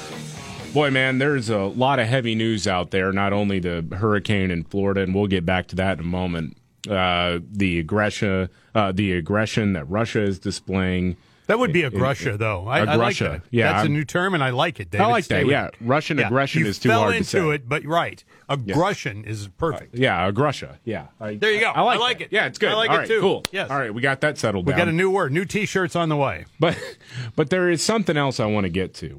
And to set the stage, remember last week we heard the audio from the DA in Philadelphia. This is another one of these reform guys. He wants to do restorative justice, and that means being pro-criminal. Yeah. Instead of actually doing your job and trying to keep people safe in Philadelphia. And he's doing an interview on the local Fox television affiliate. And Larry Krasner's his name. And remember, this is what he said about crime running rampant in Philadelphia. There are multiple things going on in the system, but it has never been the case before, until we had reformed prosecutors, where people tried to blame just one entity. We all have to work together, and the reality is that we have been more effective. You are a reformed district attorney. Everybody in the country knows that. But maybe it's not working. It is working. The reality is that there's 1,000 people killed in 20 months. It is working. It's working. 1,000 schmausen, what? Yeah, whatever. It's working. For who? Yeah, then I see the stories, man. Like Chicago, another place where soft on crime policies have taken root. I mean, you had 34 people shot over the weekend in Chicago, including a 3-year-old boy who was killed. You know, can I just say this? Because this is so true. You're a parent. I'm a parent. Yeah. If your child knows there's very little consequences for bad behavior as a child, yeah, they're going to do bad things because there's very little consequence on the other end. Oh, sure. When you give them a stern talking to, you know, there's no consequence. You're a bad parent. You're a bad parent if that's what you're doing. Adult-wise, there's no consequence for the crime, so let's commit it. What are they going to do? I'm going to be out by supper time. With no bond. I don't have to post any. I'm going to get lenient sentences because that's the way it works. Yeah. There's no punishment here. There's no consequence for crime. I mean, this is not brain surgery. No, it's not. Among the children shot and killed this weekend was 3-year-old Mateo Zasco, who was riding in a car with his mom and 3 siblings when gunshots hit him during a suspected road rage incident. God damn. On Friday night. Yeah. It's so sad, man. And then you see, like, Portland is another perfect example of this. Just looking at KGW's homepage right now. One of the headlines, "We're in a war." It says tires are slashed on more than 50 vehicles in one Northeast Portland neighborhood, and handwritten notes left on some of the vandalized cars threaten neighbors if they called the city or the police. 2 dead in separate shootings Friday and Saturday. Portland sees 4 homicides in 24 hours. Portland's Old Town endures 2 deadly stabbings within hours of each other. I mean, this is insanity. This is insanity. Yeah, and you're dealing with it. And you've got people in really influential positions in law enforcement, like district attorneys, like prosecutors at the county level, who are just saying that it's working. What they're doing is working. It's sad, man. And I saw the mayor of Portland, Ted Wheeler, put out another statement on Twitter saying, "Oh yeah, well we're going to do everything we can to crack down on the violence." La la la. When people were raising the alarm bells back in 2020 during the Summer of Love, people were warning about this. He marched with the rioters. He sided with the criminals. The only time he really got tough on rioters and the anarchists in the street of Portland was when they tried to set up an autonomous zone right outside the building where he had a condo. Right. Once it started affecting him, then he said, no, we're not going to be like Seattle. We will have no autonomous zone. And yet you still are siding with the criminals in every other action. I mean, when he went to the courthouse during the Summer of Love and he got tear gassed? Yeah. Because people were lighting fires. There was literally a fire raging. He said, I didn't see any rioting. I didn't see any arson going on. It was like 20 yards away from him that there was a fire that someone had lit. And the first thing this jackass does is go on CNN and talk about how Donald Trump's the bad guy in all of this. These sick people put their political preferences above safety, above the safety of the people they're supposed to be serving. And then they want to lecture to the rest of us about systemic racism and all that. You know who most of the victims are in these cases in city after city? They're black and brown people. They're Hispanics. They're black people. Yeah. And they have the gall now as these leaders to say, well, now we need to all come together. I'm sorry, you called me a freaking Nazi when I said that crime was getting out of control. Doesn't work this way anymore. I'm not interested in working with you. Ted Wheeler, anybody who had their fingerprints on the chaos that's going on in Portland right now should resign in disgrace today. And the same thing goes in Chicago. The same thing goes in New York City. I don't care what major metro it is. But if you're in the grips of this violent crime wave after years of talking about restorative justice and ignoring what common sense people said was going to happen and now saying, I don't know, nobody told me this was going to happen, you're an idiot and you should never have any position of power ever again. You should apologize and resign. Well, the thing is, too, with people of means are fleeing the city because they can. Number one, they don't want to be there anymore. Yeah. And according to them, again, the same people, it's racist, it's white flight, it's all these things, right? No, if you've got the ability to, if you got a family, you got kids, you got people you're responsible for, you're getting the hell out of Dodge. Yes. Yeah. Yes. I mean, what are you, stupid? I'm not going to sit around here and wait to get stabbed. No. You know, I mean, naturally, yes. And it's so sad because I remember in 2020, there was a business owner that I knew, operated in downtown Portland, who was closing up shop, said, I can't do it because no one wants to come down here anymore. They were one of the first to leave when it really got bad in 2020. And when I said that, I told that to somebody, and they didn't believe me. Right. They said, oh, well, it was the pandemic. It was the lockdowns. Well, that didn't help either, but that's a different policy decision. Remember when there was a Trump supporter who was murdered in the street? By somebody who said they were 100% Antifa. Mm-hmm. That person wound up getting shot and killed by police officers as well later. That execution in the middle of the street happened just down the road from this business, where this business had been. And so, yeah, this affects real people, and it's sad because Portland and Chicago, I'll include any major city that's in the grips of of the chaos that's going on right now. There's a lot of beautiful cities out there, and the vast majority of people who live there just want to live a happy and healthy life. Yeah. We can have political disagreements, and that, at the end of the day, doesn't really matter. These leaders have thrown them under the bus because they think it makes them woke, or because Donald Trump was so bad and we need to get rid of him, and or Republicans are bad writ large because, we're just... we're trying to look out for black and brown folk, and all these Republicans just want to kill them. Right. No, a lot of Republicans wanted to save lives, and you just call them Nazis for it.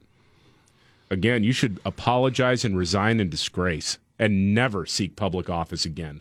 I don't want you managing a Dairy Queen. Hell, I mean, half these people are trust fund kids. Just go live off of that. Mm-hmm. Get out. Leave. Because you're useless when it comes to protecting people, when it comes to running a city. You disgust me. All right. That's enough. That's fine. You just echoed, I think, the response from a lot of different people right now. Yeah. I mean, I love the amenities of a city. I love it. Oh, yeah. I mean, I love the culture involved in the cities.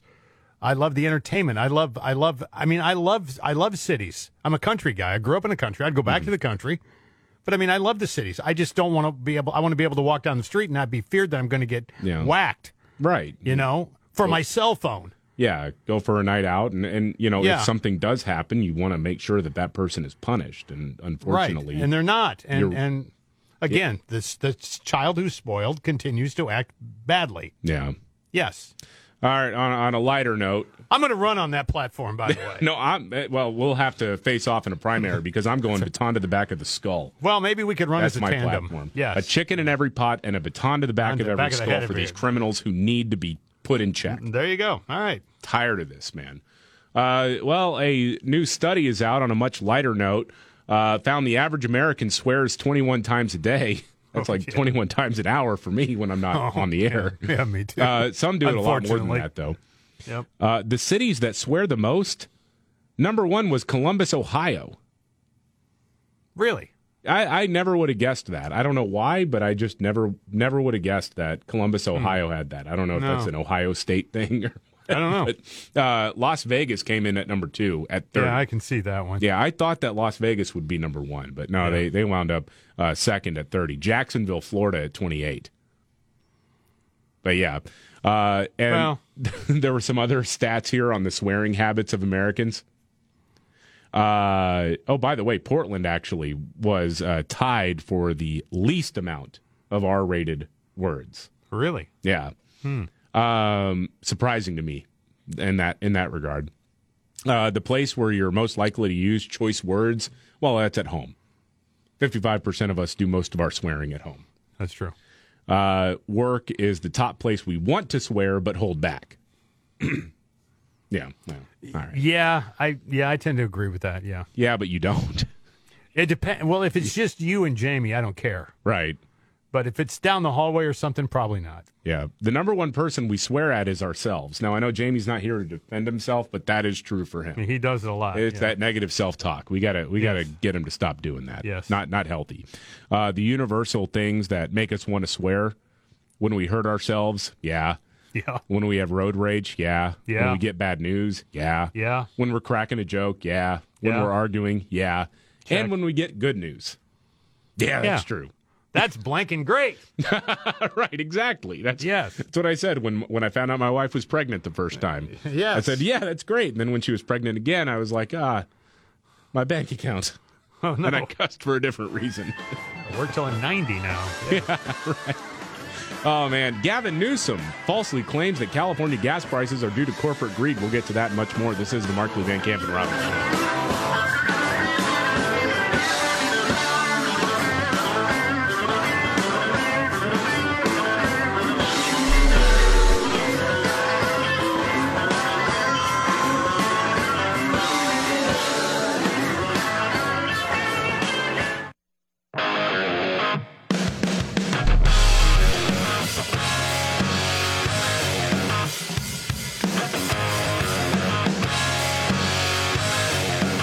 The Markley, Van Camp, and Robbins Show. I'm David Van Camp. There's Scott Robbins. Danny Markley is on special assignment.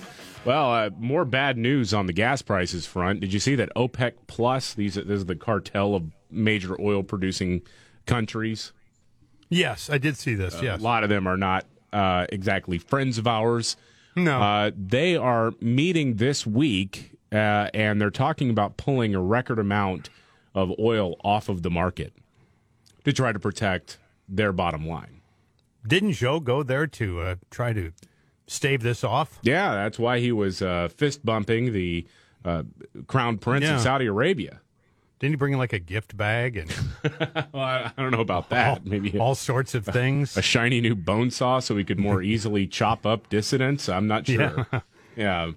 But yeah, so he debased himself and probably going to be facing down the barrel of another major spike in gas prices. Now in California, it's already started in some places. Yeah, it has, and for different reasons, but all around the country, gas prices are starting to inch back up little by little. And in California, it wasn't inching back up; it was a massive spike. Yes. And the governor of the state, Gavin Newsom, says, "Well, that's just because of corporate greed."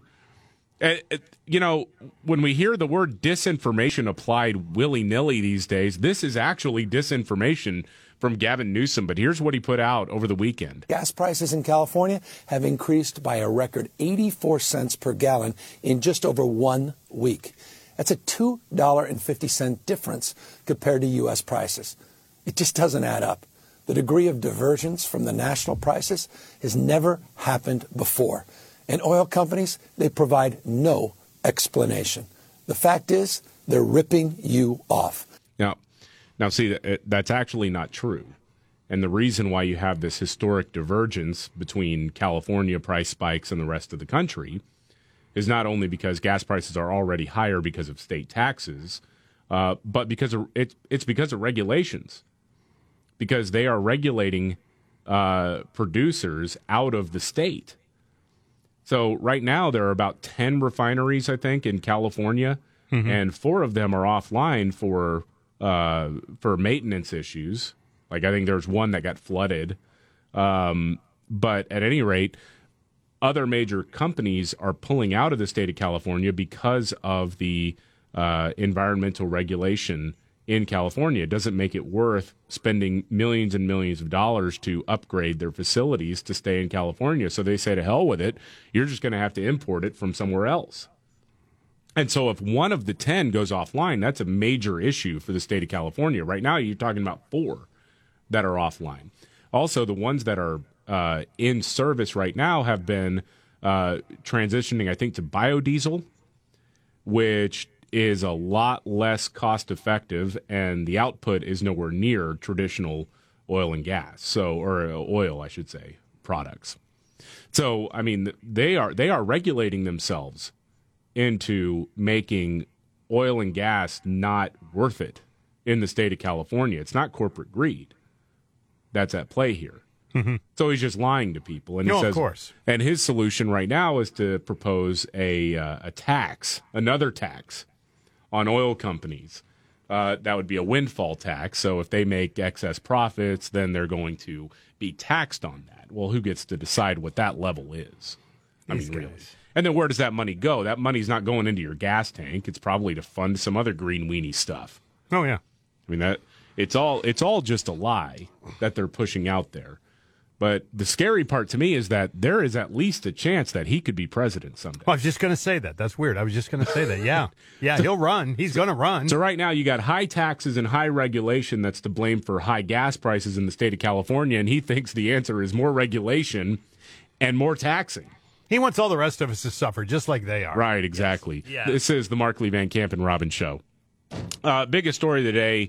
I mean, there are a few that are going out there. Are going on out there. Of course, we're thinking about the state of Florida and the cleanup efforts underway right now after Hurricane Ian. Coming up, we're going to hear what Joy Reid from MSNBC had to say. It's a day that ends in Y, so it has something to do with race. Of course it does. Yeah. So we'll get to that. Also, you got your big trifecta coming up. That's the top 3 stories of the day, according to one Scott Robbins. So that's coming up. Looking forward to that. And we have another news update on the way that we'll get to. This is the Markley, Van Camp, and Robbins show.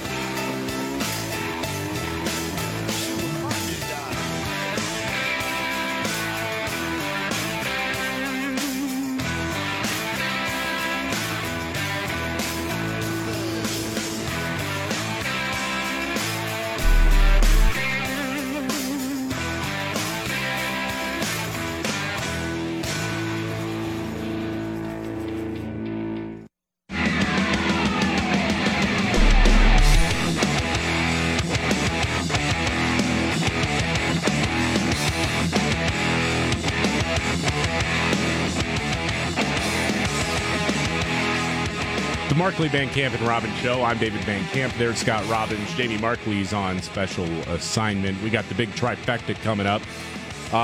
Well, Florida Governor Ron DeSantis set off a wave of pearl clutching because he warned people to not loot in the aftermath of Hurricane Ian. You know, we were just talking about this, too.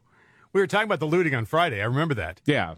And, like, you know, you always get this stuff after these types of disasters happen. Oh, yeah, because bad people come in and want to do bad things. And so, I mean, and I'm glad DeSantis said this. Like, you might get whacked if you pull that nonsense. Yeah, here is what the governor said. We want to make sure we're maintaining law and order. Don't even think about looting. Don't even think about taking advantage of people in this vulnerable situation. And so local law enforcement is involved in monitoring that. I told Kevin if the state needs to help as well, because you can have people bringing boats into some of these islands and trying to ransack people's homes. I can tell you in the state of Florida, you never know what may be lurking behind somebody's home. And I would not want to chance that if I were you, given that we're a Second Amendment state. Well, yeah, that and, gators and whatnot. Yeah, well, that too. But yeah, so MSNBC's Joy Reid, again, here we go. It's a day that ends in Y, so of course it's racist. Go. Of course it is. She wrote on Twitter, when the looting starts, the shooting starts. Segregationist Miami Sheriff Walter E. Headley, 1967, didn't take DeSantis long to return to form. Yeah. Yeah. I think it's kind of sad that she immediately equates looters with black people. I was going to say the same thing. Like, what do you mean? What are you talking about here? I mean, race lady, what are you talking about? You don't think there's some, Jethro out there who's thinking about trying to steal stuff? Well, of course he is. I mean, that of course he is. Why do you automatically assume that he's talking about black people? Yeah, well, right, that's right, because that's very racist. Yes. Oh, that's the world she lives in, though. Of course it is. Everything has to be about race. That's her shtick. That's like her bit. It is, and that's like her bit. She is one of the most racist people on television right now. That's her stairway to heaven. Right. I mean, people expect it, and she gives them what they expect. Yes. Well, the craziest thing is, as I was watching some of the replies, and again, I mean, comments on Twitter, that's where good feelings go to get tied up, have their mouths duct taped over and just beaten to death. I mean, it's a cesspool. But I did not realize that a popular thing now on the left is to say, again, I don't know how widespread this is, but I did see some actual reporters or people who call themselves reporters saying this. I didn't realize how popular it was to claim that there was no looting in the aftermath of Katrina. There are actually people who say that looting didn't happen in New Orleans after Katrina. Yes, it did. Sure it did. Yeah. There was video of it. There's video of it. There were I mean multiple reports on it locally and nationally. Yes, absolutely. It happened. But they're like, well, it was overstated. Okay, but that doesn't mean it didn't happen. I mean, it might have been overstated. I don't know, but I don't know what the final numbers were. But my God, it was going on. I mean, yes, it was going on. Of course, it was. Yeah. But apparently it's racist to remind people that there are a lot of folks in Florida who are armed and on edge right now. Yeah, so, not to mention gators, like you mentioned. Yeah, and we actually found a real example of a shark on a street. Did you see that video? Yeah. Because every time there's a hurricane or flooding, somebody recycles this old photoshopped image of this shark fin on a major freeway or something like that, and that's fake. It's not real. But in this case, in Florida, there was actually on one of these islands that got hit. Dang. There was actually a small shark that had been washed up into what looked like was a neighborhood.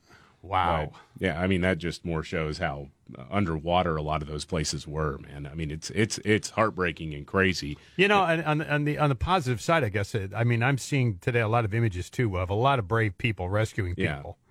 I mean, a lot of that going on. Well, yeah. And I've also seen a lot of these rescuers bringing people and their animals with them. Yeah.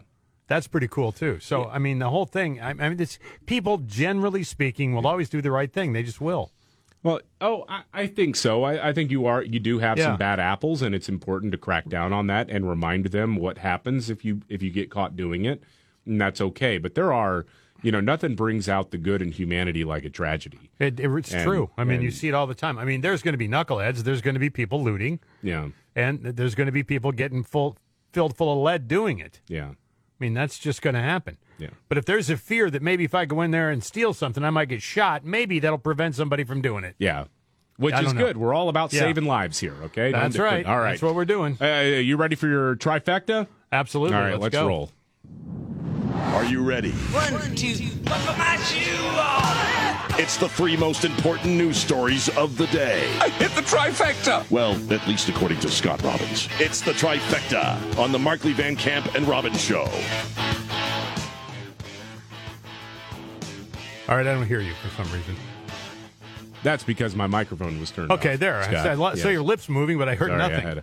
I had an issue. A looter came in and stole my mic button. I thought maybe you had a sock puppet you were going to bring out.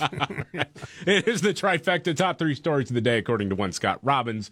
Usually Casey Kasem's along for the ride, but he vacations with Markley, and so Jamie Markley's out of pocket today all the time. And the ghost of Casey Kasem is gone. So we'll count him down 3-1. Yeah, we'll go in honor 3-1. of Casey. That's right. Number 3, the Arizona Republican candidate for governor, Kari Lake. You tell me gave a master class on media management. Yeah, she was with Emerson and Palmer, too. So Kari Lake. Yes. You have to be a certain age to get that one. But anyway, if you remember, the media loves to pull out the gotcha game, too. Questions on abortion in particular. Yeah. They love to do that. So they tried it with Kari Lake, and she was ready to go. The argument you're going to hear is a masterclass, I think. All right. But also, it is what we've been saying for a long time. Define what you mean. Yeah. Define what you mean. And she did it, and here we go. Tell me, abortion is effectively banned in the state right now. Tell me, is that something that you support? I support saving as many lives as possible. And what I really want to know, and I've been waiting, I tune into you guys all the time. I want to know where Katie Hobbs stands, but I never hear you guys ask her that. I'm pro-life. My plan would be that every woman who walks into an abortion clinic know that there are options out there. They don't have to choose that. There's families who would love to adopt a baby. And right now, the way it's been going, they go in and they only have one option. That's it. Nobody tells them that there's other options. We want to help our women. If they're afraid, we want to help them. We want to give women health care, and I want to help people. But I really challenge you, and I'm happy to get back to you on this, when you find out where Katie Hobbs stands, because let me tell you where she stands.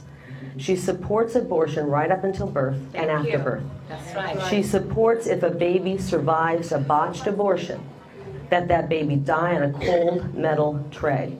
And none of you ever try to get her to talk about her stance. So get back to me after you do. And tell her.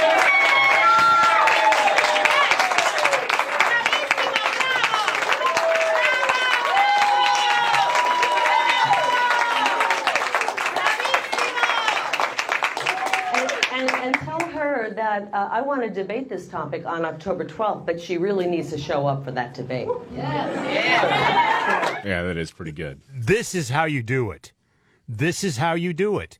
This is how you take these dopey governors in a lot of these states who are failures, who have no business winning anyway, but they're running on this like we knew they would, but ask them where they are on this. Yeah. I mean, I want to know where you are on this. I mean, like she said, she just described the position of Katie Hobbs perfectly. That's her opponent. She thinks after birth even, you can just let it die in a metal tray. It's fine.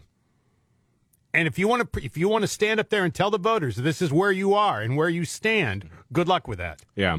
The problem is that because that's ghoulish, man. Yeah. Any time that gets asked is you have Democrats say over and over again, well, this is really a decision between the woman and her doctor. And they skate on that. Yeah. And in the context of a debate, unfortunately, because they move on very quickly, oftentimes, is you never really get a chance of for a good follow-up to say, okay, but you are going to be tasked with regulating this. Yeah.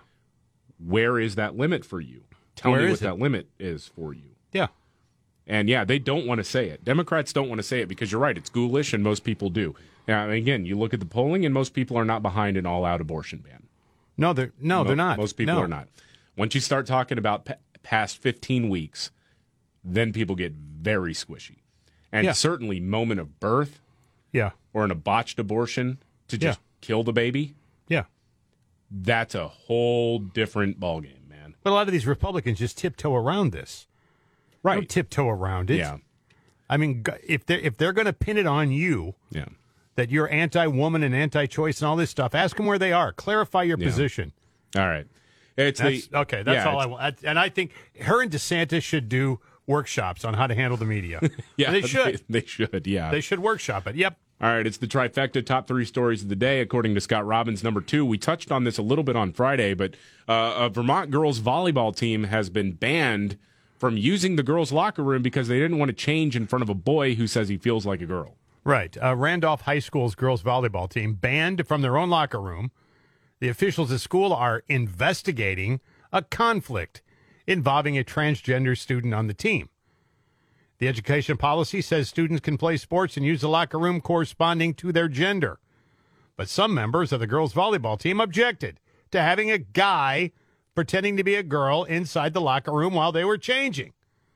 It's a huge thing. Everybody's asking, so why aren't you allowed in the locker room? Said Blake Allen, who along with their fellow teammates are currently banned from using the locker room after some of the girls on the team objected to allowing this boy to change clothes in front of the girls.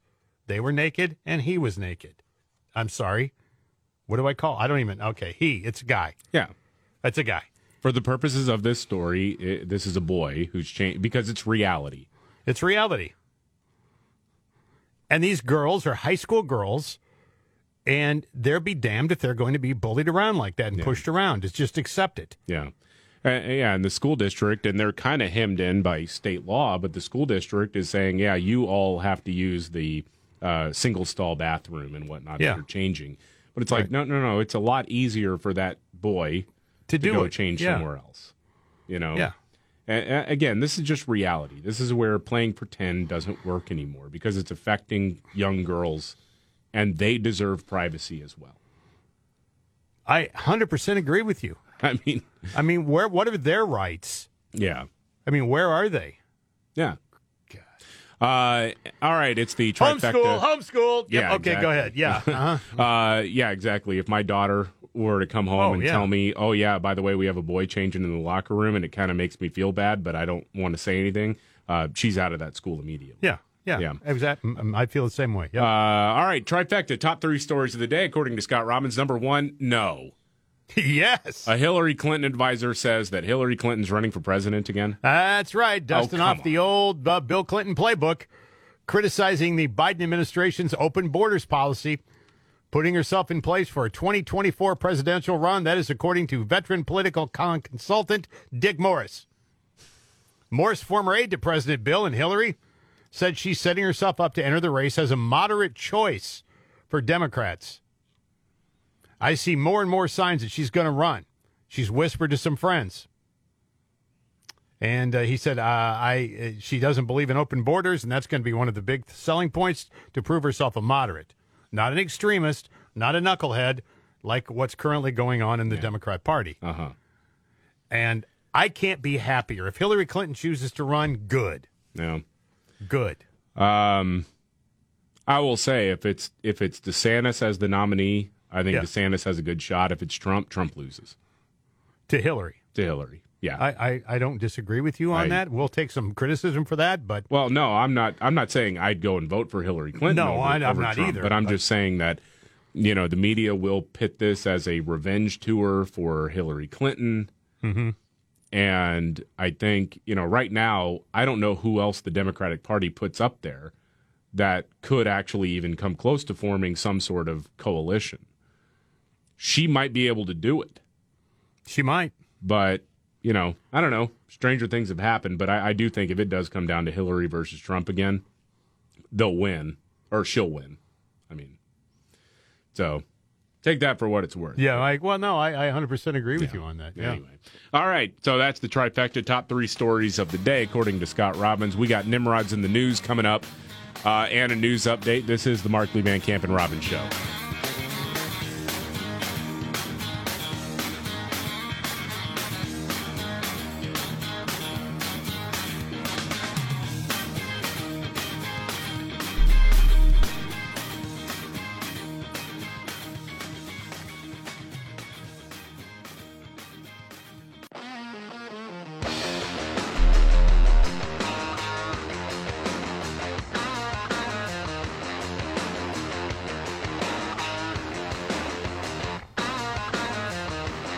The Markley, Van Camp, and Robbins Show. I'm David Van Camp. There is Scott Robbins. Man, they are really just trying to go after Ron DeSantis, the governor of Florida, after this hurricane right now. Politico has a piece out. I'll just read one line from it because we don't have a lot of time. Ron DeSantis has been a critic of Biden on nearly every policy front, but he sure does like the president's wallet. Talking about Ron DeSantis cashing in on federal money. Oh, I heard somebody suggest it's socialism. He accepts socialism now. No. Now he loves socialism. I was like, what? Are you insane? Okay.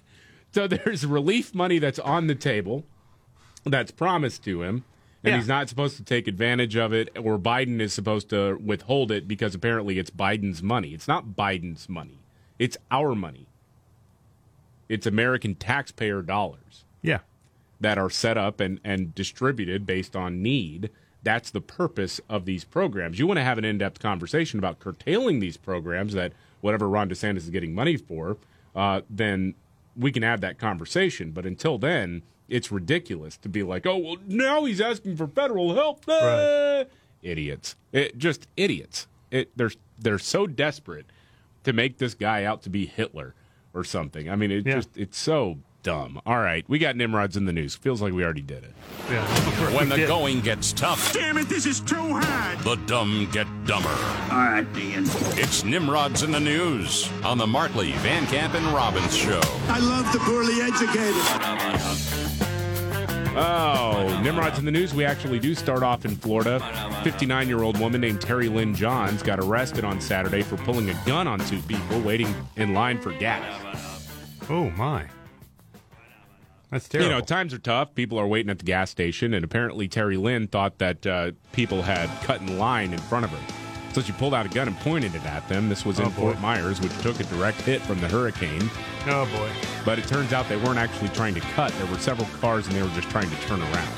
Oh. Well, she's been arrested. Yeah. You can't just pull a gun on somebody like that. No. This is the Markley, Van Camp, and Robbins show.